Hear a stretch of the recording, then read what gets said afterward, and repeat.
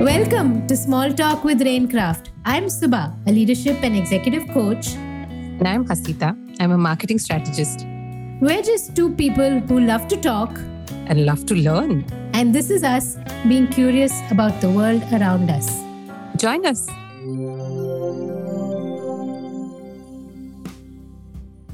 Hi, Small Talkers. Today I have a special guest, Jayna Kothari. Jayna is a senior advocate and practices in the Supreme Court of India. She graduated from University Law College and read the BCL at Oxford University. Now, she runs her own private practice and CLPR, Center for Law and Policy Research.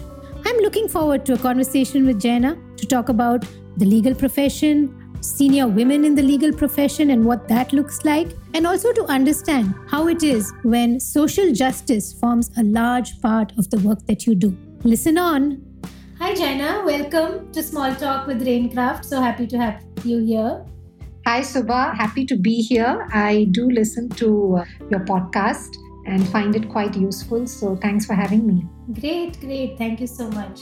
So before we started, we were just chatting, right, about the whole courts being online and during COVID. How has that experience been? Because in our minds, courts are such a kind of stodgy old place that we can't even imagine it online. Well, I think for a lot of us, we couldn't really imagine courts being online. We never had it, though there was a lot of talk that there should be e-courts and online hearings and all, but COVID really forced that. And then when it did happen, it was amazing because we really, I think, realized that you could have actually pretty good hearings, in some cases better hearings than online, and many of the myths that you can't have long cases, you can't have serious constitutional law arguments, you couldn't have multiple lawyers in these large kind of litigations, all that happened online. How will the court, what will we do with our court craft? I mean, that was the big thing of lawyers, right? Our whole existence is based on the flourish in court. And what will happen to all of that? And how will the judges in the lower courts kind of see the witness and get the demeanor of the witness? All of this can't happen online. But actually, all of it did. The Supreme Court has been hearing very complex constitutional cases with 20, 30 lawyers. Actually, we've had a lot of old cases being disposed and heard because lawyers now can't say that they're busy or they're right there, right? They have nothing else to do. Our witnesses actually have come to court and court judges have been able to see really the background of the witness, their homes, if they're on a phone, to really see what the party is going through. And actually, in all these ways, online hearing has fared way better than expectations. This is something that we hope courts continue even after COVID. It's amazing how we adapt when we are forced to, and something better emerges. That's really nice. And what you said about the lawyer's demeanor, body language of the witness, for those of us outside the profession, it's a very glamorous profession, honestly. There is the Grisham kind of really late nights and paperwork and that lawyer in the small room who's just tugging at it and trying to figure out some loophole. And then there's the court scenes of all the TV shows that we watch, right? What attracted you to law? I think certainly, I wouldn't say the glamour, but the excitement of litigation, of being a litigating lawyer. I didn't see it as glamorous. It's certainly not glamorous, let me tell you that. But there is great excitement in going to court, in litigating, really standing in court before a judge, pleading your client's case. It was that excitement that pulled me to law, and the promise that you could bring about change and that you could fight for the rights of people who need it. You could be their voice. And that's what really motivated me. That's a very powerful motivation, right? The impact that you can make through what you do. Kind of to start at the top, like you speak at the Supreme Court. How is that like? Is that, again, for us, it's a very elite space. We imagine it in our minds as extremely well-versed folks who are speaking to judges of very high caliber and discussing things of utmost importance. Is it very different from lower courts? Yeah, I mean, the Supreme Court is certainly very different from the high courts.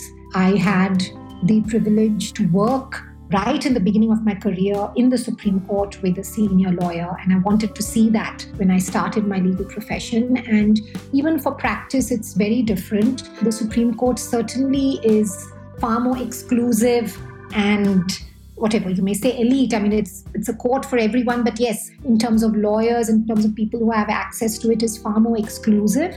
As a lawyer, when you first start appearing, it can be very, very daunting because the Supreme Court has its own kind of set of senior counsels and the familiar faces. And when you come from outside the known faces and you're a younger person, it takes that much time for you to plead your case. It's unfamiliar, you're scared, you're nervous, all of that. But I think now that I've appeared there quite frequently, that I'm still not a Delhiite. I'm still not based in Delhi, appearing every day in the Supreme Court, but I do appear quite regularly. And so then a little bit of that goes away, that fear and that kind of uncertainty goes away as you get familiar.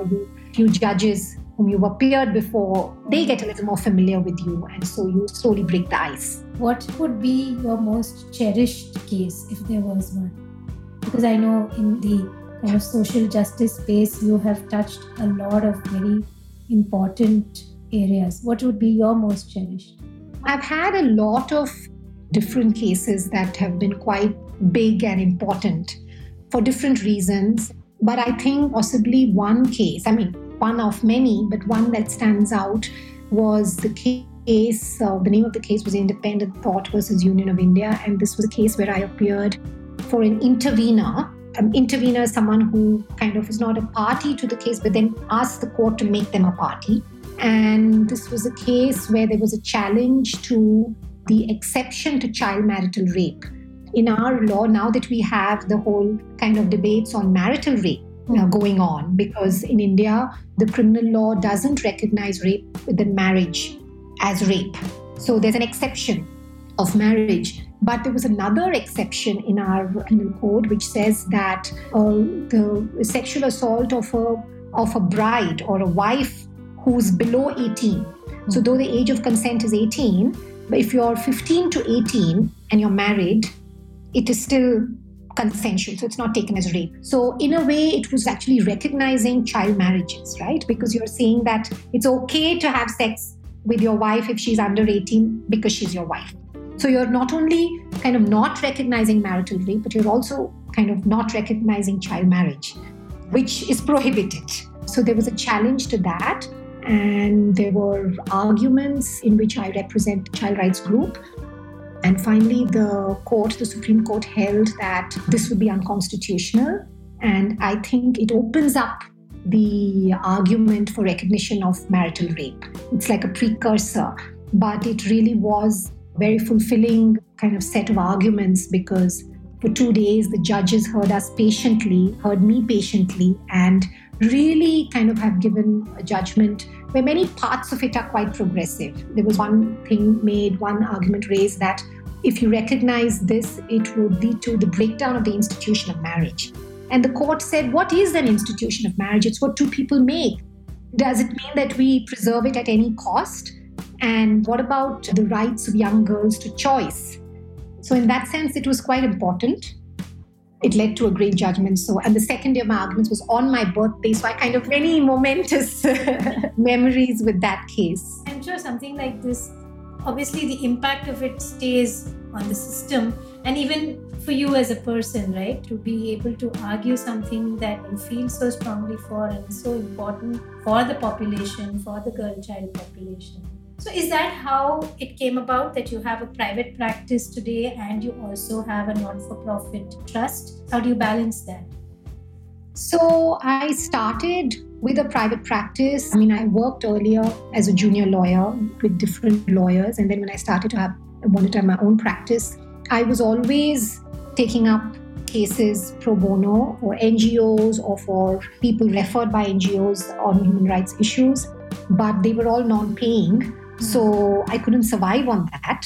So therefore, I did need a private practice which would be remunerative. And I also wanted to do a wide range of work. So I always started with my private practice and I would do whatever other cases that came my way, even if people were not able to afford legal fees, I would still do them. Because for me, it was like, okay, I just do a few cases which are free. It really doesn't take away too much of my time and I'll do it. And I still had my private practice, which was earning me my bread and butter. So that's really how I started out.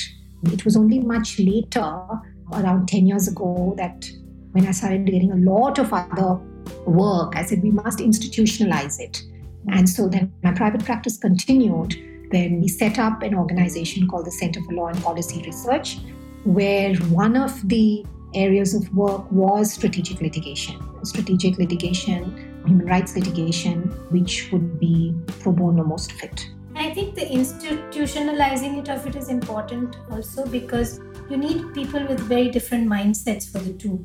I'm sure that today we hear a lot of youngsters, and I'm sure even in the legal profession, that the cause is important, or what the company stands for is important, how the company produces its goods or its services is important. So do you find that you're attracting a certain kind of youth today for CLPR different from the private practice? In a way, what are they doing right? Are they coming in with the right mindset? Yes, certainly. I mean, I think the kind of people we attract is very different, because someone who applies to just join any practice, any senior lawyer's practice, would just want perhaps a wide range of work. Some lawyers have specialties, corporate law, criminal law, whatever. So maybe a little bit of that. But they may or may not have the exposure and the sensitivity to many of these issues. And then it would be like learning from scratch.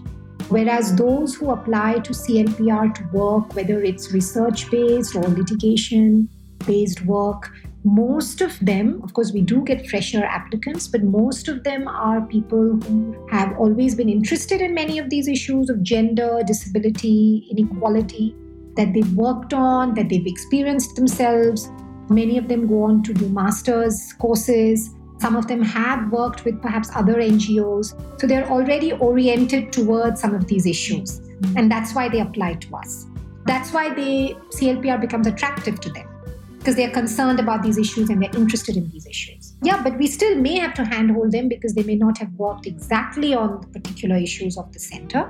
But at least there is a mindset which is already focused on looking at gender in a certain way. Whereas someone who would just join a regular practice might not even be exposed to many of these issues and conditions. What about a youngster who may walk in saying, this looks interesting, appealing, feels like the right thing to do, but I'm not sure. How do I know if it's for me? Oh, we get a lot of people like that. Of course, they don't tell you that. They'll join, but they are not sure, right? So they join and are figuring it out on the job. And I feel that a lot of young people do go through this. And while the issues may be meaningful to them, you may be very motivated or interested on LGBTQ issues, on disability, on gender, or caste, but working on it is a very different ballgame. So whether you're working in the field of research or policy work or litigation, I think in the media now there is a great buzz. So these are avenues that were perhaps not open to our generation. 20 years ago, if I wanted to join a research organization on social justice issues, there weren't any organizations. There was no opportunity. There were no opportunities. It's only now in the last 10 years that there are organizations that are able to get support and are able to hire bright young people to do research work, to work on policy, to work on human rights strategic litigation. In our times, there were hardly one or two organizations all over the country. So it is very exciting. It sounds very exciting and sexy to work on these issues. And it is. It's a lot of fun. But when you learn the ropes, it's hard. Anything is hard. So that's when people have to figure out, is this for me? Can I sustain it? Can I do the hours? Can I put in those initial 2-3 years that it takes before you really get to do the cream work? It takes that much time. And that's what I think young people have to figure out. That it's not just the issue, but it's also the daily work that any learning or any job takes. And I think what you said is interesting, that you also have to give yourself that time to figure it out. You can't really rush that process. Yeah. You can't just say, okay, in 2 months of a summer stint there, let me figure it out. Yeah, and I would have figured it out in 2 months. You can't. It'll take you 2 years to figure it out, A very similar conversation we're having at home with my 16-year-old who's extremely interested in public policy and that side of things. And we think about civil service. There's a huge difference between researching public policy and doing the hard work of service. And that's something for her to think about and somewhere experience also and figure it out. But you're right, it takes time. You have to give it the time and you can't rush that. Which is what I think many try to do across industries, that can I get a quick answer to, in a way they want a quick answer to, should I even invest that 2 years? You will get your answer if you invest the time, and itself will give you the answer. I think one of the things that you mentioned is about early on working and starting at the Supreme Court or having that opportunity. So I know that you had very strong mentorship early on, right? Can you just tell us a little bit about that and how that impacted your career trajectory? So when I started, I finished my master's and then I immediately joined a very, very well-known senior counsel in the Supreme Court, Indira Jaisingh. She is still one of our top lawyers and I was very lucky to be able to work with her. She did all the work that I was so excited to work on. She had the big constitutional law cases, but she also had a very wide-ranging practice in other fields. And so I worked with her for close to 2 years, and it really gave me a complete kind of exposure to not just the Supreme Court and issues that I was interested in, issues of gender and labor rights, etc., but really about the law. Her motto was that you just have to be prepared like crazy. You have to be 200% prepared and you have to be on the top of your game. So whatever you do, whatever law you do, you have to be fully prepared and fully on top of it. That's the bottom line. And that lesson is something that stays with me. And I have to thank her for that. She would not leave me till I had done all my research and done full prep. And if she wasn't convinced by an argument, she would say, well, this it's not convincing. Go get another argument. No shortcuts. No shortcuts to the law, no shortcuts to the hard work, to the reading. And another thing she really, I think, taught me is to really be fearless in court. Her message would be that you have to just go out there and be unafraid. You will have judges put you down if any time. You may have other lawyers maybe be aggressive, but you can't be afraid. You just absolutely can't, because then you won't be able to do your job as a lawyer. And that really kind of stayed with me. And then I came and worked in Bangalore with Basuprabhu Patil, also a senior advocate, for about 1.5 years, because I wanted to kind of get started in the Karnataka High Court and in Bangalore.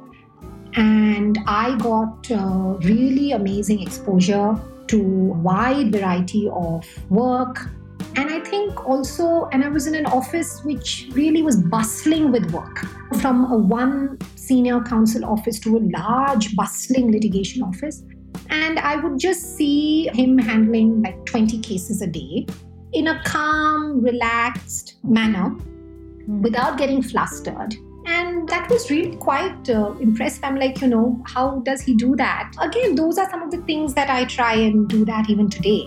That's what a busy lawyer's life is. And I have days of many, many matters, but there is that, you need to have that sense of calmness that, yes, how do we just go about with a sense of calm, but with a sense of getting the work done. And so I feel that those 2 work stints were extremely useful, extremely learning, and they've stayed with me till date. That's amazing. I think you had mentors who really kind of walk the talk, right? It's when you see them not just telling you that, hey, you have to be confident, but over years, you see that they just embody that, then it becomes something that you carry away. And then those who are under you now will definitely carry that and see that every day. And yeah, that calmness that you mentioned, so true, right? If you need to stand there looking and sounding so sure of what you want to say and not flustered, not doubting yourself. And what next for you? Like, how do you look at, how do you grow, or how do you learn? As a lawyer, is Supreme Court the ultimate? Then what happens? It's an interesting question, which I do think many lawyers at a midpoint or some point in their career would think, okay, now what? Now I've appeared in the Supreme Court. Should I just do more of this? How much more? And, and a lawyer's career life really doesn't end till you pop it. I mean, if you're otherwise hale, if you're hale and hearty, and, we've had like famous lawyers arguing till their 80s and 90s. So, yeah, I don't know. Right now, I'm at a phase that I'm really enjoying the whole variety of cases that I'm getting. I was designated senior advocate a few years ago, and that has lucky that it has brought with it the opportunity that I can appear in a wider range of cases in the Supreme Court, in other high courts.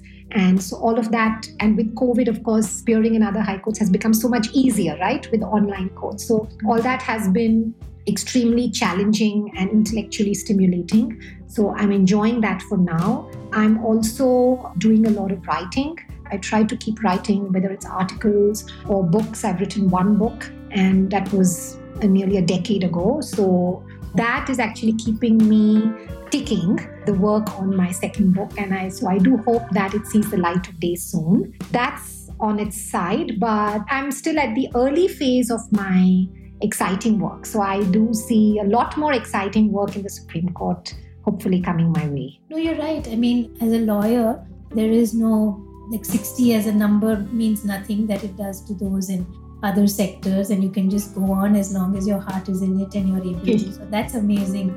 But tell me, as a profession, does it feel like a very, end of the day, a very solo endeavor, or is there this amazing lawyers of the Supreme Court club that you can kind of pop into once in a while?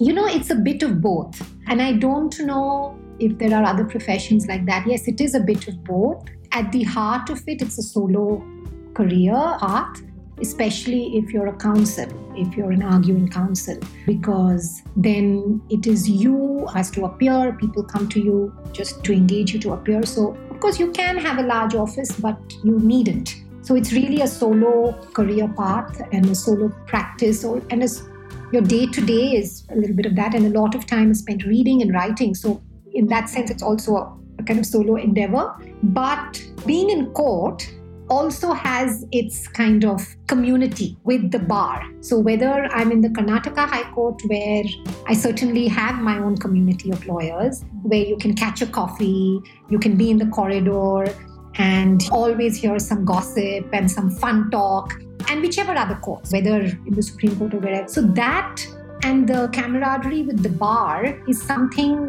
that the legal profession, you can go to any bar in the country, really, and have that with other lawyers. And I think that's the charm of the legal profession, really, because you're all in there together, right? And so in that sense, that community and the camaraderie is also there.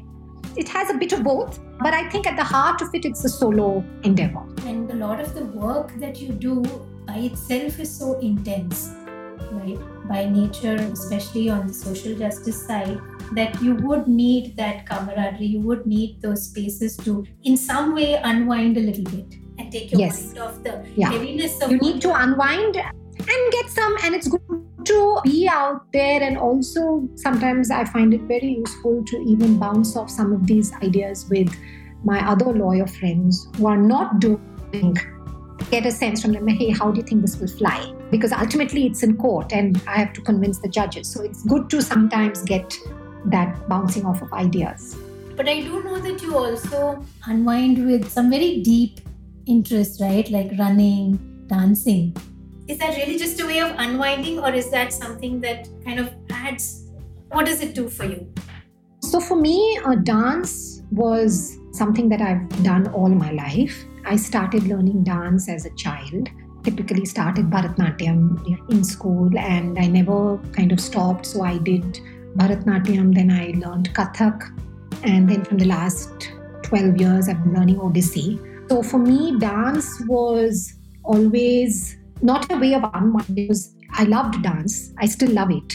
And for me, it was a way of I never took it up as a profession, but it was always a part of my life. I can't imagine my life without dance.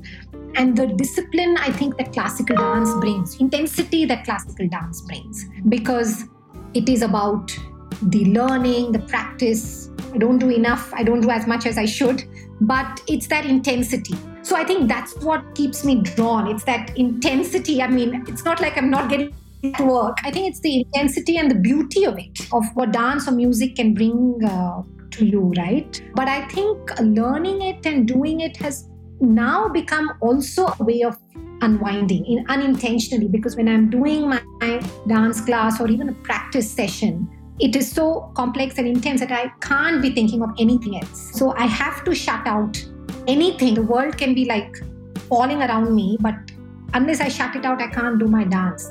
So unwinding, but maybe like being just with myself, being present, and just time that I put in myself, which has been a real gift. So important, because I hear from a lot of mid-career professionals who either now have a little more time, or they're just trying to get into that self-care and trying to see, okay, what else do I want to do? What else do I enjoy? As a coach, I hear from them saying, I didn't develop any hobby. I didn't develop anything that I kind of also can do to help me through stressful times or difficult times. So I think it's something that maybe we also teach our kids at very early on, that it's not just that one thing which you do, which is a profession or which is towards the earning, etc. But keep 2-3 things which satisfy different parts of you. I feel that it's not always there at work, and in that sense, it's really, really beautiful. And I think I'm lucky that I'm able to even do this, and that I didn't give it up, that I managed to do it, because it's easy to give up, no? I mean, it's easy to say, okay, I'll do my career, but I don't know, maybe my parents kind of pushed that and I kept doing it. So I'm lucky to have been able to do that. And running actually really started as a way of unwinding. I had never done sport too much in school. I was never a sporty person. I used to always be doing the cultural bits in school, the music and dance. And you kind of get very typecast, right? In school, at least in conventional schools, like when we grew up, that you're either a sports person or you're an arty type or you're an intellectual type. And so I was, in that sense, found myself typecast, and I never did any sport. Has actually no meaning or relevance, but it kind of stays with you and you build your own identity that I'm not this, I'm not this, you know? And then it was, again, 2012 that Sudhir kind of joined a running group, said that, listen, why don't you join it? And I'm like, I've never run, and who's going to run like 5-10K? And I can't run. And he's like, no, just join it for 3 months and see how you feel. And I wasn't doing any sport, and I really felt like I needed to kind of find some activity to unwind. And so I joined it. It was just actually amazing. And I've been kind of running ever since. And I really... Intense running, right? Like pretty long distance. Intense, but running you can modulate. There are times where you can really run long distances and you can reduce if you're not up to it. And I do feel that long distance running, whatever your distance may be, it could be 5K, 10K, half marathon or a full marathon. I think running is one of the easiest things that most people can do. You don't need equipment. You don't need a gym. You can run wherever you want to run. You can run with shoes, barefoot, whatever you want to do, And again, running is in some sense a solo activity. So I found that actually very, very rejuvenating. Take a run, and a lot of runners will tell you go for a run and you come back so refreshed mentally, because you can think through all the stress over 1 hour of running. I'm still a walker, but for me, walking is that. Sure, yeah. For long hours, and long distances, even if I'm going round and round. And walking or running, I think very similar. Very similar, true. No, it's been amazing, Jayna. I think wonderful conversation, inspiring conversation. And like you said, I am looking forward to seeing you grow and blossom even further. Years ahead of you. I mean, you've really worked on so many important constitutional challenges. I mean, adultery, you spoke about child marital rape, Section 377. And I just hope the future brings a lot more to you and for you to create deep impact. Long-lasting impact. Thank you so much, Subha. I think it's amazing. Thank you, first of all. But I really think it's an amazing time where we're seeing so many women who are doing what they really believe in, like you, able to kind of pull up other women. And I think that's why it's an exciting time to be doing a lot of this work. And a lot of my inspiration comes in seeing all of you, so many of our friends from school, just branch off on their own and just do amazingly well. So I think that has been an inspiration for me too. So thanks for calling me. My pleasure. So wonderful chatting with you. Thank you.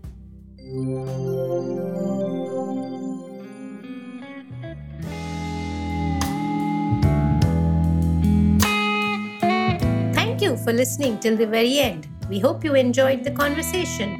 If you'd like to leave us a note about the episode, please do write in at connect@raincraft.in or drop us a voice message at speakpipe.com/raincraft. All the details about our guest today and how you can find us on social media are available in the show notes. So please do have a read and catch you next time.